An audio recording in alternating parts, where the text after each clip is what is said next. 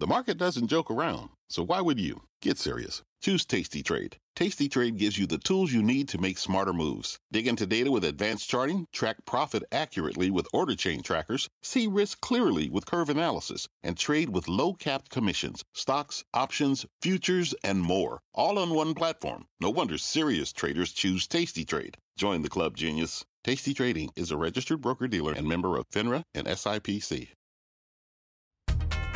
Hi, I'm Kelly Evans, host of CNBC's The Exchange, and here's what's on my mind. I found it revealing to listen to what Patrick Harker, the president of the Philadelphia Fed, said on CNBC this week. Sarah Eisen asked him why inflation is so much higher now than he had forecasted last year. His answer, quote, "We all missed some signals. We thought supply chain constraints would be eased sooner than they are." It's true that supply chain problems have persisted far longer than expected, but A, they are not the primary cause of the inflation we are experiencing, Fed policy is, and B, they are in part a symptom of the Fed's overly stimulative monetary policy. It would be like a Fed official saying, well, the labor market has been much tighter than expected, without acknowledging that the tightness itself is a result of Fed policy. And while Harker is blaming the supply chain for the recent overshoot of inflation, the San Francisco Fed put out a letter this week attributing the direct fiscal support introduced by the U.S. government in response to the pandemic as the primary reason our inflation has been higher than that of other countries. Their argument is basically that the stimulus checks caused our overshoot, contributing about 3 percentage points of the rise in U.S. inflation through the end of 2021. But what about the even higher inflation we're experiencing now in 2022? While supply chain issues and fiscal stimulus have contributed to it, they are not the primary drivers of it, especially this year. Fed policy is. Obviously, the Fed itself is not keen to admit this. It would be refreshing to hear that from his plain-spoken Fed chairist Jerome Powell. It's worth noting, however, that his chairmanship is still technically in limbo as he and other Fed nominees await confirmation from Congress, especially after Sarah Bloom Raskin's withdrawal, making it, in other words, not an ideal time to talk about the errors this Fed has committed. It is the central bank that decides whether or not to accommodate fiscal expansion, wrote MKM strategist Michael Darda this week.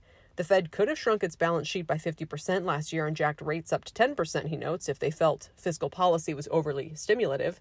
They could even have taken baby steps in that direction, but instead they were running quantitative easing at full blast with zero interest rates. If fiscal policy was the key source of inflation, inflation expectations would not have risen to all-time highs this year as fiscal policy becomes even more of a headwind, Darda wrote. If fiscal policy was the key source of inflation, inflation rates should have already collapsed last year as the fiscal balance began to turn from tailwind to headwind.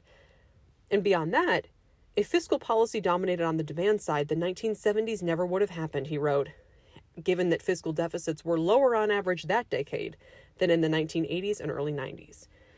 No, this inflationary overshoot is the Fed's doing, Darda argues. The massive expansion of their balance sheet, which was several times larger than their response to the financial crisis, and their failure to start tightening more quickly, are the primary reasons we're seeing inflation continue to shoot higher as nominal demand runs way hotter than trend.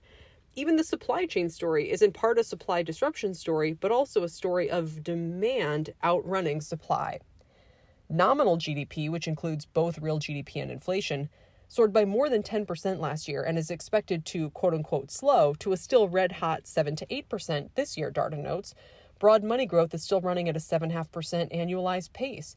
The narrower M2 measure of the money supply is up 11% from a year ago, which would be the most since the early 1980s, if not for the even sharper spikes we saw earlier in the pandemic. This is why inflation may continue to overshoot for quite some time. The economy is running too hot, and that is not the fault of the supply chain, obviously, or even a fiscal policy in the 2020 to 2021 timeframe, which the Fed could have started to lean against earlier on. And this is why the market's expected inflation rate over the next 5 years has shot up this year to 3.4% from less than 2.9% at the end of 2021. As hawkish as the Fed has already gotten this month, policymakers may have to get even more hawkish still. And it's not because inflation happened to them, but because they are causing it. Thanks for listening, and be sure to follow the Exchange podcast and catch our show live weekdays at 1 p.m. Eastern only on CNBC. See you then.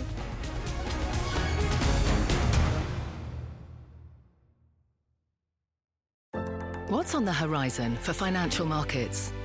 At PGIM, it's a question that over 1,400 investment professionals relentlessly research in pursuit of your long-term goals. Specialized across asset classes, but united in collaboration, our teams provide global and local expertise. Our investments shape tomorrow, today. Pursue your tomorrow with PGIM, a leading global asset manager.